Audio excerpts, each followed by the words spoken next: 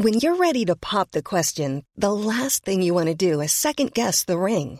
At BlueNile.com, you can design a one-of-a-kind ring with the ease and convenience of shopping online. Choose your diamond and setting. When you find the one, you'll get it delivered right to your door. Go to BlueNile.com and use promo code LISTEN to get $50 off your purchase of $500 or more. That's code LISTEN at BlueNile.com for $50 off your purchase. BlueNile.com, code LISTEN. Ryan Reynolds here from Mint Mobile. With the price of just about everything going up during inflation, we thought we'd bring our prices down. So to help us, we brought in a reverse auctioneer, which is apparently a thing. Mint Mobile Unlimited Premium Wireless. How to get 30, 30, bit to get 30, bit to get 20, 20, 20, bit to get 20, 20, bit to get 15, 15, 15, 15, just $15 a month? Sold! Give it a try at mintmobile.com/switch. $45 up front for 3 months plus taxes and fees. Promo rate for new customers for limited time. Unlimited more than 40 gigabytes per month. Slows full terms at mintmobile.com. Lucky Land Casino, asking people, what's the weirdest place you've gotten lucky? Lucky? In line at the deli, I guess? Aha, in my dentist's office. More than once, actually. Do I have to say? Yes, you do. In the car before my kids' PTA meeting. Really? Yes. Excuse me, what's the weirdest place you've gotten lucky? I never win and tell. Well, there you have it. You can get lucky anywhere, playing at LuckyLandSlots.com. Play for free right now. Are you feeling lucky? No purchase necessary. Void where prohibited by law. 18+. Terms and conditions apply. See website for details. Salute e salve e benvenuti alla Storia d'Italia. Episodio 60. L'esercito di Giustiniano. Prima di iniziare, ancora grazie ai miei 70 mecenati su Patreon, in particolare i mecenati a livello top, quello Dante Alighieri, ovvero Paolo, David, Massimo, Pablo, Simone e Arianna. Ringrazio anche i nuovi arrivati, Enrico Riva e Patrizia Dessi. Il patron speciale dell'episodio è Jacopo Toso. Grazie Jacopo per sostenermi da novembre 2019. L'esercito romano non è mai stato un'entità immobile. Modifiche, miglioramenti, cambi di strategia sono stati adottati dai romani in tutta la loro storia. In questo VI secolo l'esercito romano, dopo un lungo periodo vissuto alla difensiva, tornerà all'offensiva. L'esercito che cercherà di riconquistare l'Occidente e combatterà battaglia dopo battaglia contro i persiani non sarà ovviamente simile all'esercito alto imperiale che tutti conoscono. Sappiamo bene quanto già l'esercito tardo imperiale di Costantino, Giuliano e Valentiniano fosse diverso da quella foto di esercito romano che ci portiamo sempre in tasca. La novità è che l'esercito di Giustiniano avrà elementi di differenziazione anche con quello tardo imperiale. Siamo di fronte all'ennesima mutazione di pelle dell'esercito romano. Scopriamo assieme in che modo.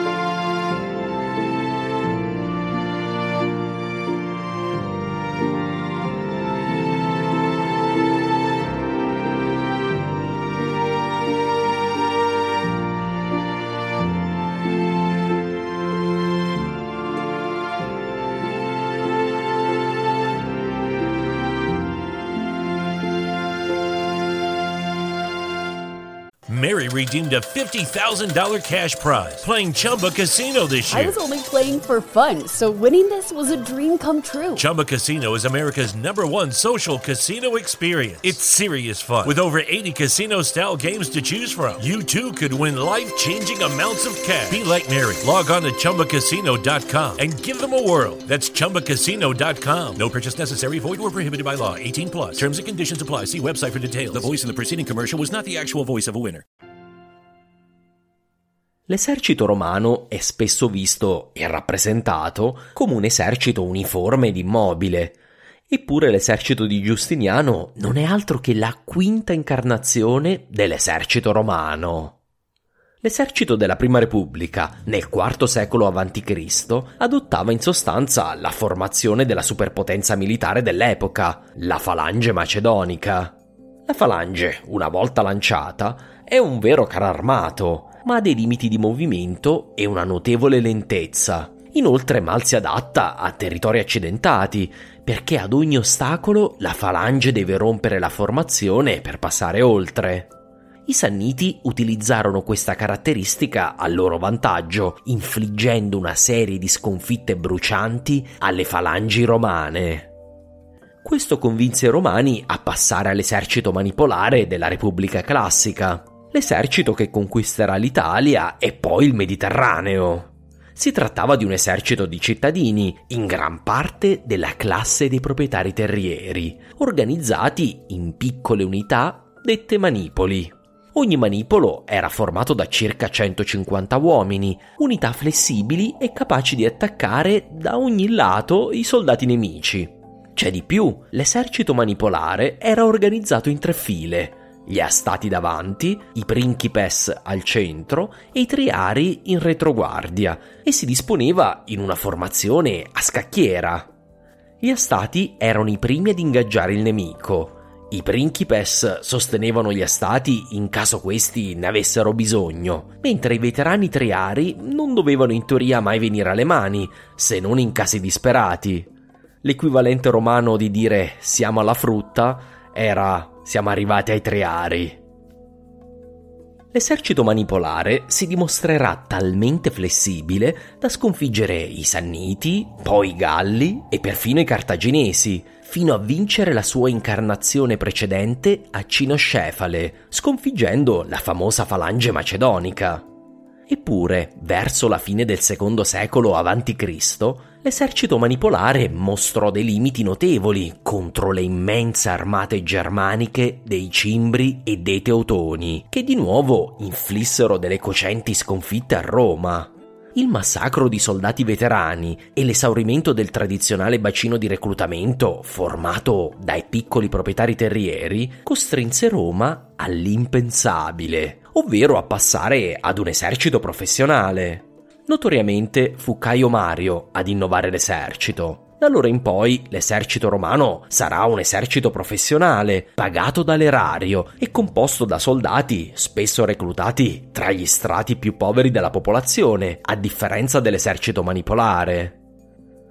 L'esercito di Caio Mario non si differenziò solo nel reclutamento, ma anche proprio nell'abolizione dell'intero sistema manipolare, oramai divenuto inadeguato e superato. Le legioni furono riorganizzate in coorti di 500 uomini e fu abolita l'antica distinzione tra astati, principes e triari. Questo fu l'esercito delle guerre civili repubblicane e poi l'esercito del Principato e della lunga Pax Romana, pur con 1000 modifiche nell'equipaggiamento e in tanti altri particolari. L'essere l'esercito dei 3 secoli più famosi della storia romana lo ha trasformato nell'immaginario collettivo nell'unica tipologia di esercito romano. Eppure noi sappiamo che c'è ancora un quarto tipo di esercito romano, quello del Tardo Impero. Un esercito formato da corpi d'armata mobili, il Comitatus, e eserciti di guardia locale detti limitanei, un esercito composto di legioni più piccole, sui 1000 uomini, e più specializzate, con una fanteria che torna ad usare lancia e scudo e una cavalleria che si rafforza e specializza in unità di arcieri e di clibanari, la cavalleria pesante tardo-antica. Questo nuovo esercito nasce dalla sconfitta delle legioni del Principato ad opera dei Goti e del riorganizzato impero persiano sasanide. Non è quindi un'involuzione dell'esercito romano, ma un'evoluzione per far fronte ad una nuova minaccia, per la quale le legioni del Principato si erano dimostrate del tutto inadeguate. L'esercito del Tardo Impero ebbe notevole successo. Batté i Goti sotto Claudio II, Zenobia sotto Aureliano, i persiani sotto Diocleziano e praticamente tutti i popoli confinanti sotto i Tetrarchi e la dinastia di Costantino. Le sue sconfitte nella spedizione di Giuliano e ad Adrianopoli furono spesso dovute ad accidenti del destino e a scelte di natura logistica. Paradossalmente, l'esercito di Giuliano non fu mai sconfitto da Shapur II. I romani non trovarono dunque nessuna ragione di modificarlo davvero, e questo fino alla metà del V secolo.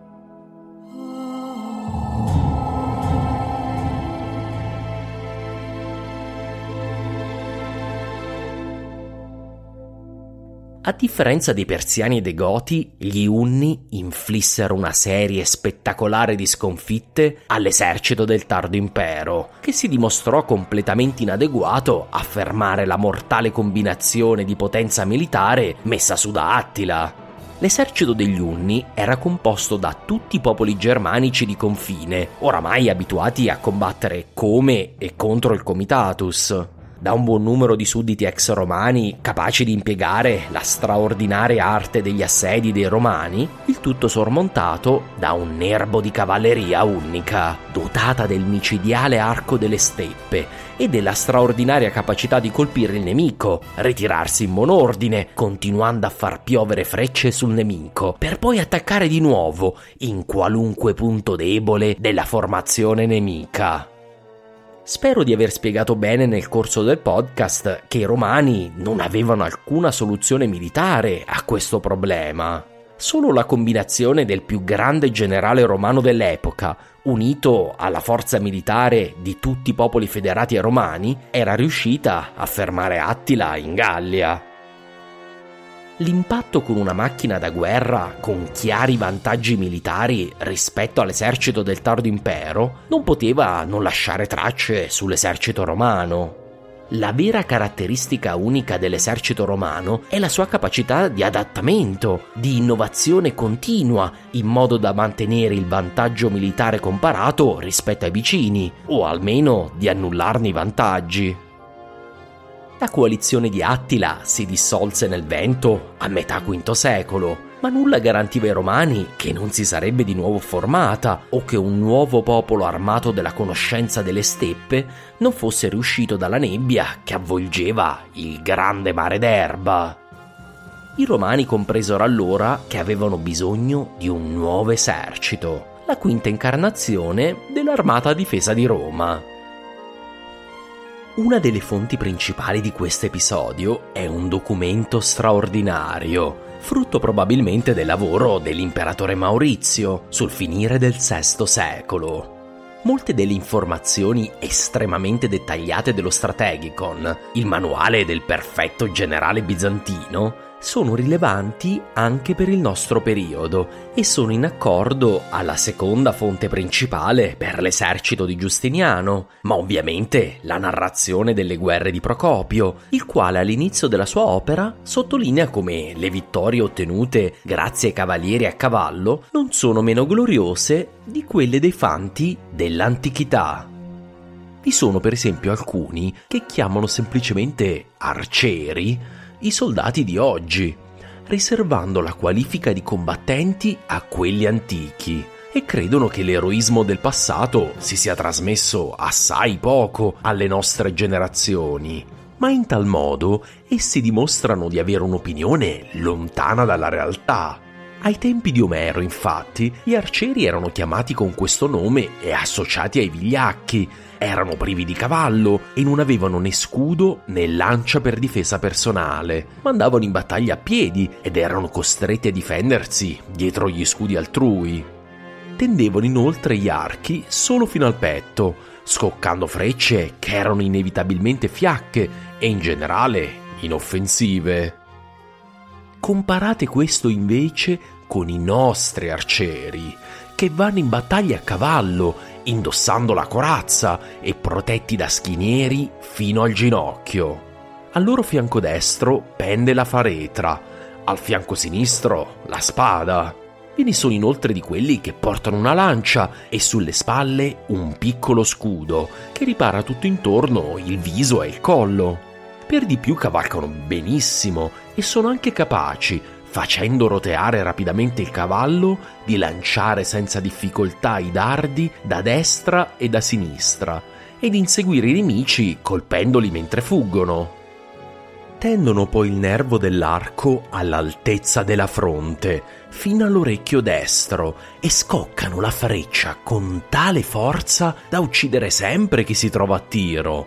Né vi è scudo o corazza in grado di sostenerne l'urto.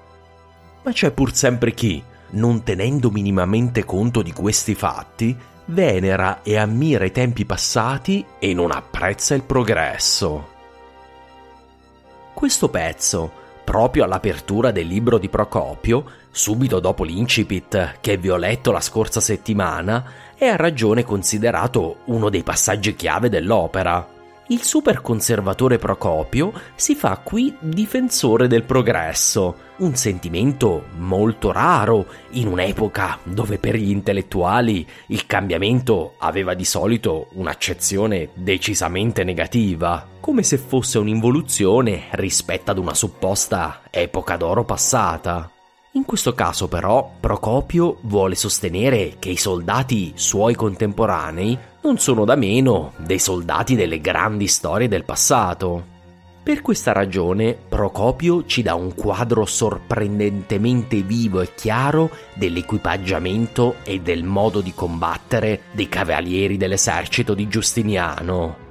Per comprendere questo nuovo, sorprendente esercito romano va innanzitutto detto che in seguito al collasso dell'impero unnico, dopo la battaglia del Nedao nel 454, molte bande di combattenti unnici si rifugiarono nell'impero orientale, venendo arruolate come bande di federati nell'esercito romano.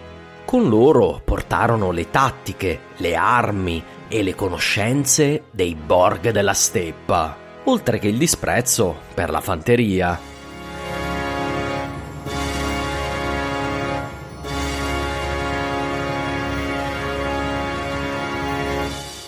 L'esercito romano iniziò quindi un processo di rapido cambiamento. La cavalleria romana iniziò ad apprendere le tecniche dei nomadi della steppa, che si erano dimostrate così efficaci contro gli eserciti tardo-imperiali. La cavalleria, sin dai tempi di Augusto, aveva utilizzato la lancia come sua arma principale. Solo reparti di cavalleria di valore inferiore utilizzavano le armi da lancio, di solito il giavellotto. Queste unità di cavalleria furono riaddestrate all'utilizzo dell'arco composito asimmetrico degli Unni, oltre che alle difficilissime tecniche utilizzate da questi ultimi, come tirare con l'arco al contrario, mentre il cavallo va nella direzione opposta, o compensare la simmetria dell'arco con una correzione della direzione della freccia. Oltre a queste tecniche, i cavalieri dovettero apprendere la tattica della steppa. Contro eserciti di fanteria, i cavalieri nomadi evitavano di ingaggiare le dense formazioni di fanteria pesante, limitandosi ad inondarle di micidiali frecce da lontano, indisturbati. Contro la cavalleria pesante, gli arcieri nomadi con corazza più leggera tiravano alcune raffiche di frecce, incitando i cavalieri a caricare. Poi si ritiravano prima che i catafratti o i cavalieri pesanti potessero ingaggiarli. Queste ritirate spesso attiravano i loro avversari in imboscate più in là, oppure semplicemente gli Unni lasciavano che i cavalli della cavalleria pesante si stancassero, sfaldandone la formazione e rendendoli così vulnerabili a rapidi contrattacchi. Considerate che durante tutta la durata di questi falsi attacchi e false ritirate, i cavalieri della steppa continuavano a far piovere frecce che colpivano accuratamente attraverso le più resistenti armature, soprattutto se a distanza relativamente ravvicinata. Queste capacità erano innate negli Unni perché le apprendevano dall'infanzia, passando un'intera vita a cavallo. Riaddestrare i cavalieri romani ad utilizzare queste tecniche fu un'impresa colossale che richiese anni di apprendimento e di combattimento a fianco dei federati unnici. Con il tempo i romani riuscirono però ad addestrare nuove unità di ippotoxotai, gli arcieri a cavallo romani che costituirono la vera arma micidiale dell'esercito di Costantinopoli quando questo si recherà in Occidente. Un Occidente dove invece gli eserciti non passarono attraverso lo stesso processo e restarono in sostanza gli stessi che avevano combattuto ad Adrianopoli. La cavalleria raggiunse una tale importanza che oramai non era più schierata sulle ali a difesa della fanteria, ma proprio al centro dello schieramento, o comunque in posizione prominente. Di fronte di solito venivano schierati i cursures, le unità di arcieri a cavallo vere e proprie, armate del loro micidiale arco, un piccolo scudo e una spada per i combattimenti ravvicinati. Questi soldati erano i primi ad ingaggiare il nemico. Procopio riferisce che, a differenza degli arcieri persiani, la loro principale qualità non era il numero di frecce scoccate, ma la loro precisione e letalità. Se i cursures riuscivano a causare abbastanza danni e confusione nelle formazioni nemiche, l'esercito di Giustiniano poteva a questo punto utilizzare i defensores, le unità di cavalleria pesante del tempo, armate sempre di arco, ma con armature più pesanti e dotati anche di una lancia. Le loro cariche dovevano spezzare la resistenza dei nemici, in modo che poi i cursures potessero continuare a coprirli di frecce una volta che questi si fossero volti in fuga. Il grosso dell'esercito continuava ad essere composto dalla fanteria, armata come durante il Tardo Impero, ovvero di scudo, lancia e spada. La nuova attenzione dedicata alla cavalleria portò al declino del prestigio e della qualità di queste unità, mentre la maggior parte dei migliori combattenti preferiva arruolarsi nella cavalleria. Nonostante tutto il focus sui reparti a cavallo, la fanteria restava comunque la parte più numerosa dell'esercito ed era divisa in reggimenti di fanteria pesante, di circa 1000 uomini, e reggimenti di arcieri appiedati. Questi ultimi avevano sostituito gli antichi ausiliari, le antiche unità di fanteria leggera a supporto di quella pesante. Un tempo si pensava che questa evoluzione fosse dovuta a un desiderio di risparmiare sull'equipaggiamento della fanteria, ma l'interpretazione moderna è che l'equipaggiamento della fanteria fu alleggerito per permettere una maggiore mobilità, in modo da utilizzare la fanteria in modo maggiormente integrato con la mobilità della cavalleria. Ciò non toglie che è evidente come Belisario non si fidasse molto della sua fanteria, spesso comandata da ufficiali di dubbia qualità. Mi sono fatto l'idea che nel VI secolo i romani dessero per scontato il fatto che la fanteria si sarebbe messa in fuga in caso di opposizione determinata da parte del nemico. Fanteria e cavalleria si esercitavano per operare in combinazione tattica, con la fanteria che aveva il ruolo principale di ingaggiare e mantenere bloccata la fanteria nemica, oppure di sfruttare un vantaggio tattico creato da una carica della cavalleria. I fanti avevano anche il ruolo di coprire la ritirata degli arcieri a cavallo. La fanteria a volte portava dietro delle barriere mobili, una specie di cavalli di Frisia, utilizzati per proteggere dalle cariche della cavalleria e tenere lontani gli arcieri a cavallo nemici. Queste barriere mobili si chiamavano munitiones. Insomma, i romani erano riusciti un'altra volta nel loro stratagemma più antico: imitare i punti di forza dei loro nemici, sfruttando la superiore capacità istituzionale dell'esercito romano, un esercito professionale dove un numero di ufficiali preparati era proposto proprio allo studio di nuovi armamenti e tattiche.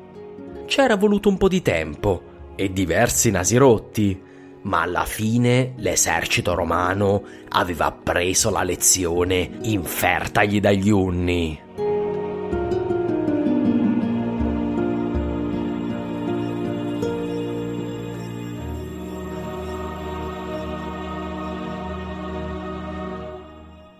Come erano armate queste unità di cavalleria e fanteria? Una differenza rispetto al Tardo Impero era il modo in cui i soldati si rifornivano di armamenti e protezioni. Da Diocleziano in poi, queste erano state fornite dalle fabbriche imperiali, cosa che aveva certamente standardizzato la produzione, per quanto possibile, ovviamente, in un'economia preindustriale, ma aveva anche avuto l'effetto di concentrare l'attenzione dello Stato verso la produzione di armamenti e armature facili e veloci da produrre. Anastasio aveva cambiato tutto questo. Oltre alla loro paga e ai donativi, i soldati ricevevano di nuovo un'indennità per l'acquisto degli strumenti del mestiere. Questo aumento di stipendio rese di nuovo appetibile per i cittadini romani il mestiere delle armi. A quanto pare si ridusse la necessità di ricorrere alla coscrizione e aumentò progressivamente la percentuale di soldati che erano allo stesso tempo cittadini dell'impero. L'altra conseguenza fu il rifiorire del mercato privato delle armi. I soldati avevano certamente delle linee guida da seguire sul loro armamento, ma per il resto erano liberi di acquistare le armi a loro più adatte. Avrebbero ovviamente dovuto acquistare, ad esempio, uno scudo da decorare con le insegne della propria unità, ma per il resto restava libero l'acquisto di spade, armature, elmi che fossero il più congeniali possibile al loro portatore. La visione di un reggimento tutto composto da soldati vestiti e armati nello stesso identico modo non è mai molto rilevante per l'epoca antica e medievale. Lo è ancor meno per questo periodo. Anche negli armamenti si nota una forte influenza dei popoli delle steppe. Gli elmi acquisiscono il paranaso, che questi popoli preferivano per i loro cavalieri, mentre diventano sempre più popolari le armature lamellari o quelle a scaglie. Queste armature sono utili a cavallo per deviare i colpi, evitando che il cavaliere venga infilzato. Ciò nonostante, sono utilizzate anche le armature a maglia, ovvero con anelli di acciaio, soprattutto per ufficiali e unità d'élite. La cavalleria e la fanteria pesante erano dotate anche di schinieri costituiti non da pezzi unici di metallo, ma da lamelle verticali di legno o metallo che circondavano le gambe. La stessa tipologia di armatura era possibile per le braccia, soprattutto per le unità che non dovevano usare l'arco. I cavalli persero la pesante armatura dei clibanari, la cavalleria corazzata costituita ad imitazione di quella persiana. Oramai i romani preferivano la rapidità alla pesantezza della corazza. Lo Strategicon comunque consiglia di proteggere i cavalli degli ufficiali e delle unità d'élite con protezioni in metallo per la testa e i fianchi dei cavalli. Posterò sui miei account social e sul sito un po' di immagini che possano dare un'idea di come doveva essere l'aspetto dei soldati a cavallo e appiedati dell'esercito di Giustiniano. Ma una parola di avvertimento: è in gran parte frutto di supposizioni e la certezza non c'è.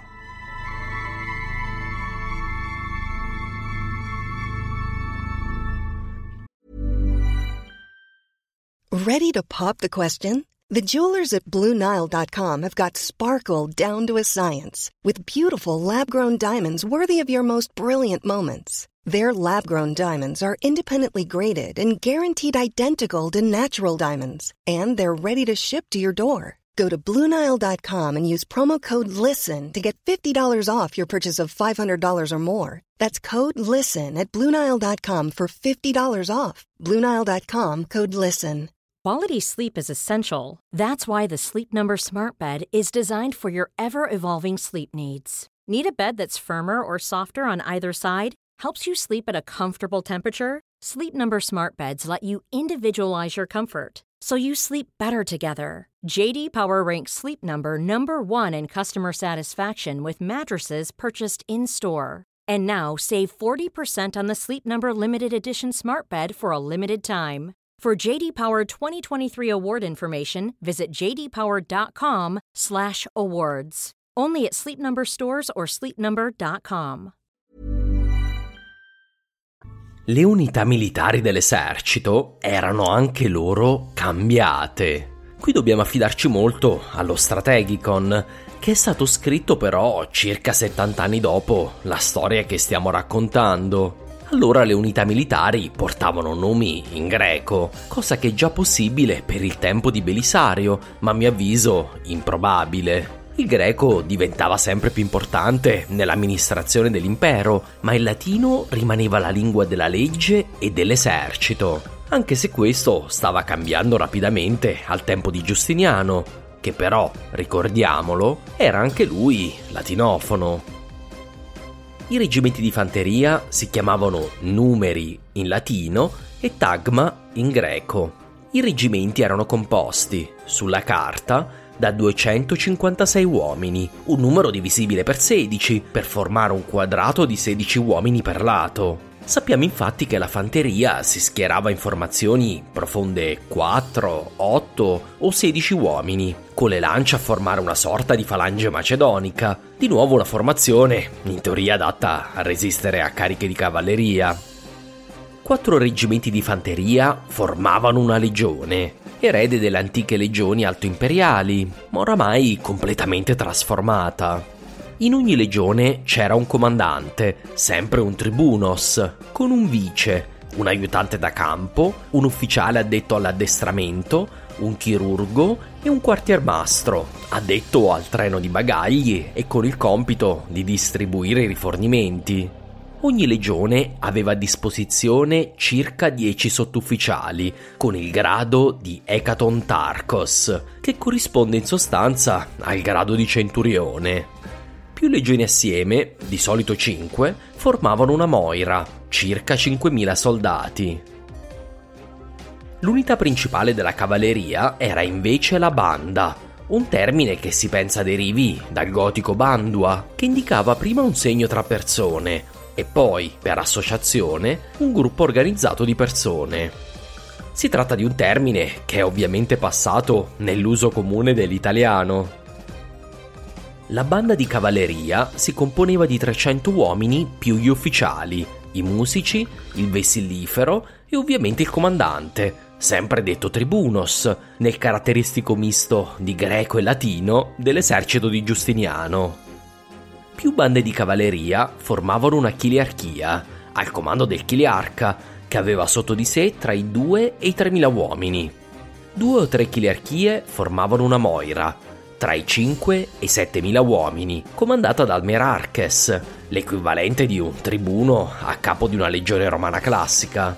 3 o 4 meros di cavalleria e fanteria, assieme, formavano un dungos, un esercito da campo completo di 15-20.000 uomini, comandato da uno stratigos, come ad esempio Belisario. Lo Strategicon raccomanda che ogni reggimento e ogni moira abbiano insegne dello stesso colore, in modo che siano facilmente riconoscibili dai soldati.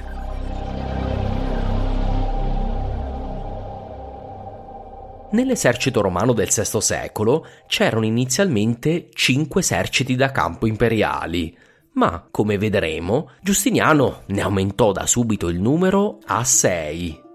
2 degli eserciti da campo erano quelli presentali, o alla presenza dell'imperatore, acquartierati nei dintorni di Costantinopoli, uno sulla sponda asiatica e uno sulla sponda europea del Bosforo. In Europa c'erano 2 eserciti da campo, uno a guardia della Tracia, in sostanza la bassa frontiera danubiana e la moderna Bulgaria, e un altro a guardia dell'Illirico orientale, ovvero la Grecia e la Macedonia.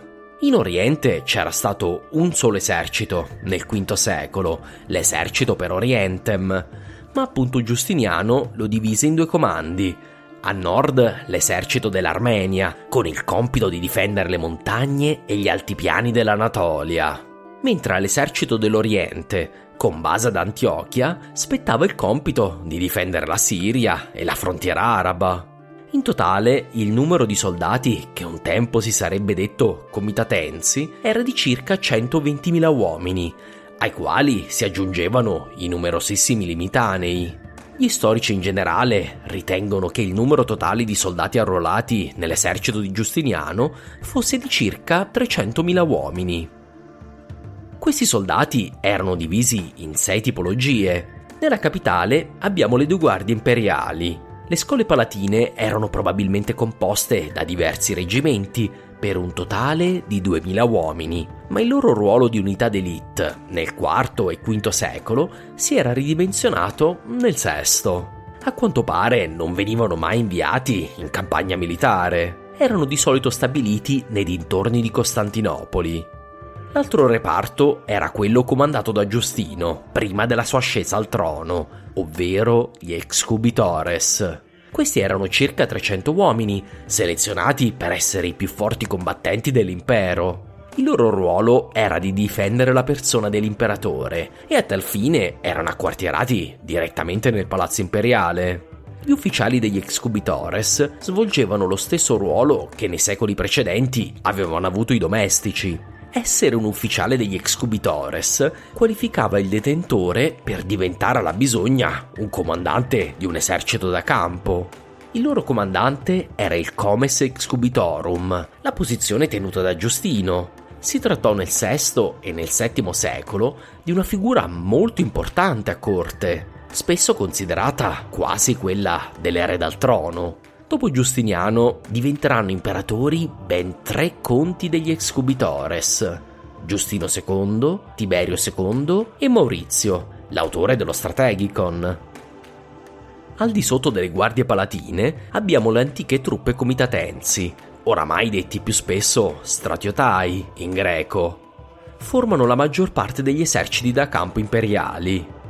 I limitanei sono le truppe che meno sono state modificate dall'ultima volta che abbiamo parlato dell'esercito romano, nell'episodio 15, anche se ora sono più spesso chiamati acritai, sempre in greco.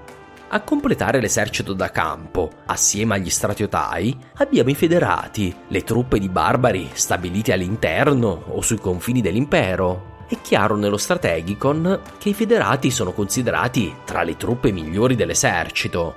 A differenza di un tempo, è permesso ai cittadini romani di arruolarsi in unità di federati, segno che era considerato un onore farne parte. Nell'esercito di Giustiniano sono attestati federati eruli ed unni, ma come vedremo erano considerati federati anche gli alleati arabi dei bizantini, in particolare i Gassanidi.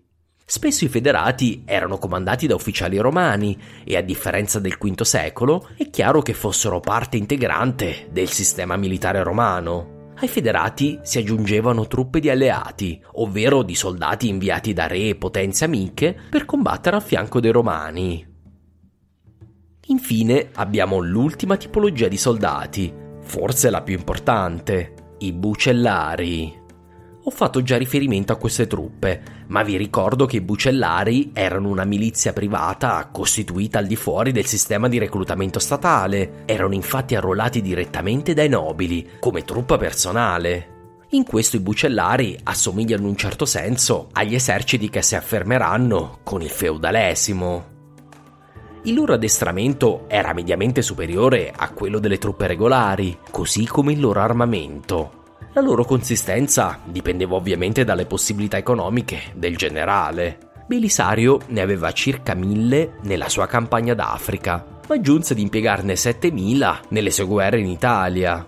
È ovvio che avere in giro per l'impero degli eserciti personali era una scelta potenzialmente pericolosa per l'imperatore, ma questi manteneva una forza soverchiante di 2 eserciti presentali nei dintorni della capitale, senza contare che il vantaggio di non dover pagare attraverso il fisco imperiale questi soldati d'élite deve essere stato un fattore decisivo per permettere l'esistenza di queste unità.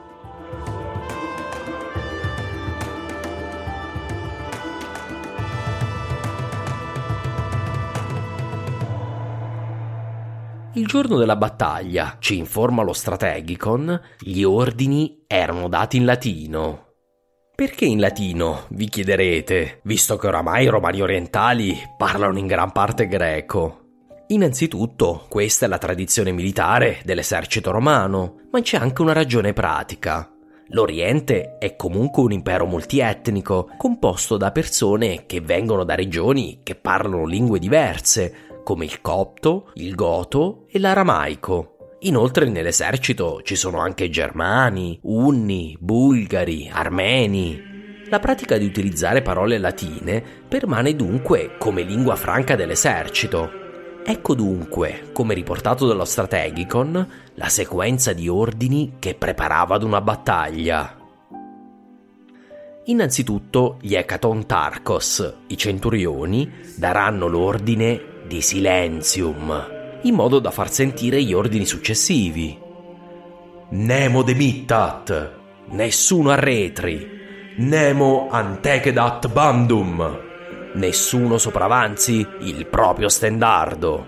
Poi continuano gli ordini in progressione. Mantenete gli occhi sullo stendardo, se lo abbandonerete non sarete vittoriosi. Soldati, rimanete nei ranghi. Vessillifero, mantieni la tua posizione. Soldati, nel combattimento non inseguite in modo scomposto il nemico, causando la rottura dei ranghi.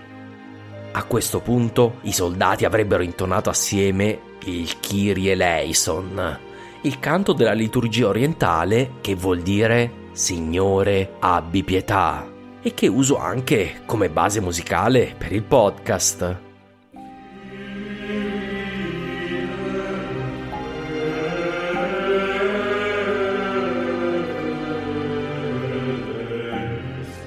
Alla fine, prima di muovere il primo passo, i soldati avrebbero gridato 3 volte Nobiscum Deus, il Signore sia con noi. Da questo momento in poi il loro fato era nelle mani del loro coraggio, della loro fortuna, dell'abilità dei loro generali e soprattutto del volere di Dio.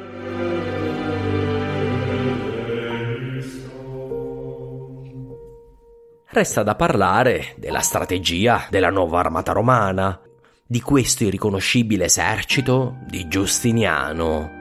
Lo strategicon, come ovvio, non ha dubbi a riguardo dell'importanza della strategia. Gli inesperti potrebbero pensare che a vincere le battaglie sia il numero dei combattenti, il coraggio incondizionato o l'assalto frontale. Non è così. Le battaglie sono decise, per grazia del Signore, dalla strategia e dall'abilità. La strategia ci fa utilizzare nel miglior modo possibile i tempi e i luoghi del combattimento, mentre l'effetto sorpresa e l'utilizzo di stratagemmi può permettere il più delle volte di vincere senza che sia affatto necessario di combattere. La strategia è essenziale alla sopravvivenza ed è la vera caratteristica del generale coraggioso ed intelligente. Dalle parole di Maurizio si comprende un dettaglio importante. In questo secolo i soldati sono ancora più preziosi di un tempo. Ci vogliono almeno 2 anni per addestrare un soldato della nuova cavalleria e nessun generale lo considererà un elemento valido prima che abbia combattuto in campagna per altri anni ancora. Perdere questi uomini non è solo una perdita di manodopera militare, vuol dire rimanere senza un'armata vitale agli interessi dell'impero per anni ed anni. L'impero non può permettersi una nuova Adrianopoli. A tal fine, le battaglie campali sono apertamente scoraggiate dallo strategicon.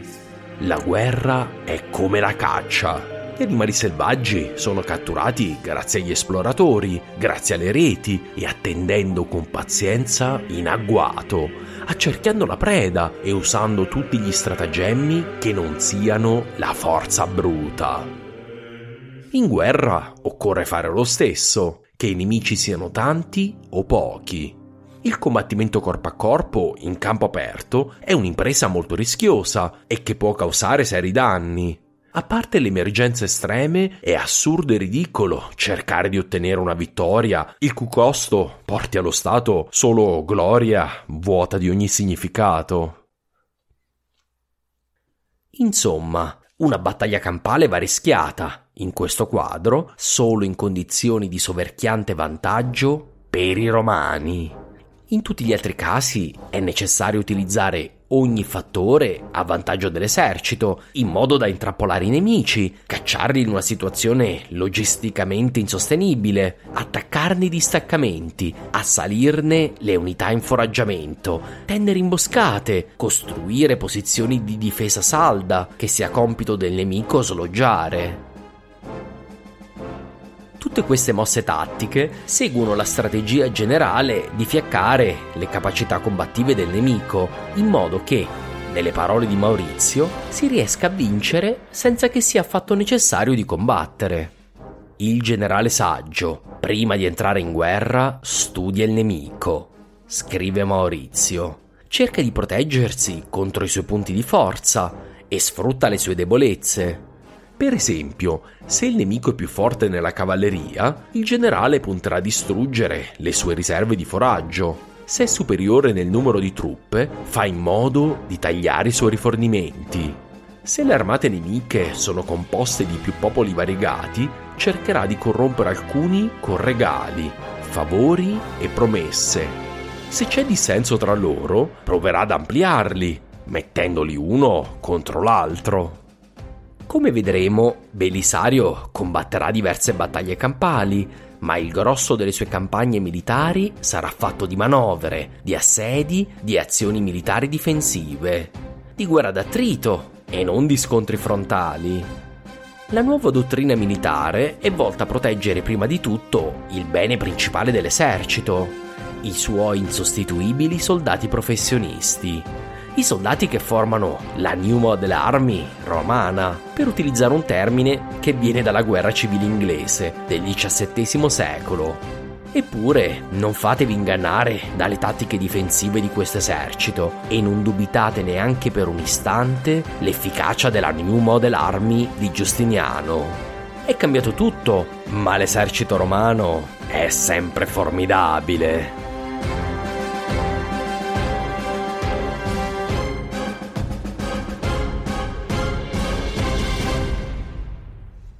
Grazie mille dell'ascolto. Nel prossimo episodio andremo di nuovo a Costantinopoli, in compagnia di un ospite speciale. Con Galatea Vaglio esploreremo Nuova Roma e parleremo dei grandi personaggi della capitale. Armati di queste conoscenze potremmo davvero far partire le guerre di Procopio, la guerra persiana, la guerra vandalica, la guerra italiana.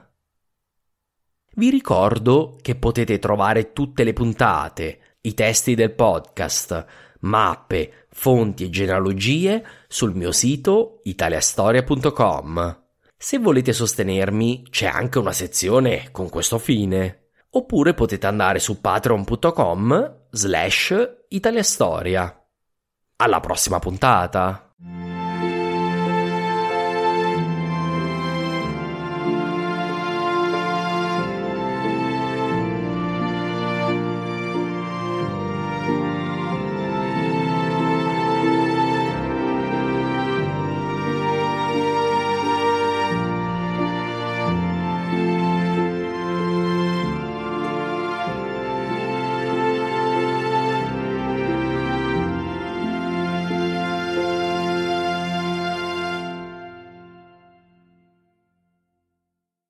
Mary redeemed a $50,000 cash prize playing Chumba Casino this year. I was only playing for fun, so winning this was a dream come true. Chumba Casino is America's #1 social casino experience. It's serious fun. With over 80 casino-style games to choose from, you too could win life-changing amounts of cash. Be like Mary. Log on to ChumbaCasino.com and give them a whirl. That's ChumbaCasino.com. No purchase necessary. Void where prohibited by law. 18 plus. Terms and conditions apply. See website for details. The voice in the preceding commercial was not the actual voice of a winner. Normally, being a little extra can be a bit much, but when it comes to healthcare, it pays to be extra.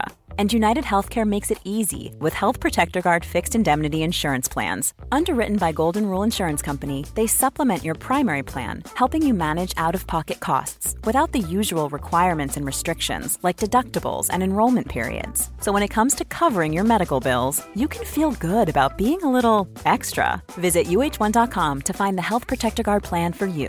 Mom deserves the best, and there's no better place to shop for Mother's Day than Whole Foods Market. They're your destination for unbeatable savings, from premium gifts to show-stopping flowers and irresistible desserts. Start by saving 33% with Prime on all body care and candles. Then get a 15-stem bunch of tulips for just $9.99 each with Prime. Round out Mom's menu with festive rosé, irresistible berry chantilly cake, and more special treats. Come celebrate Mother's Day at Whole Foods Market.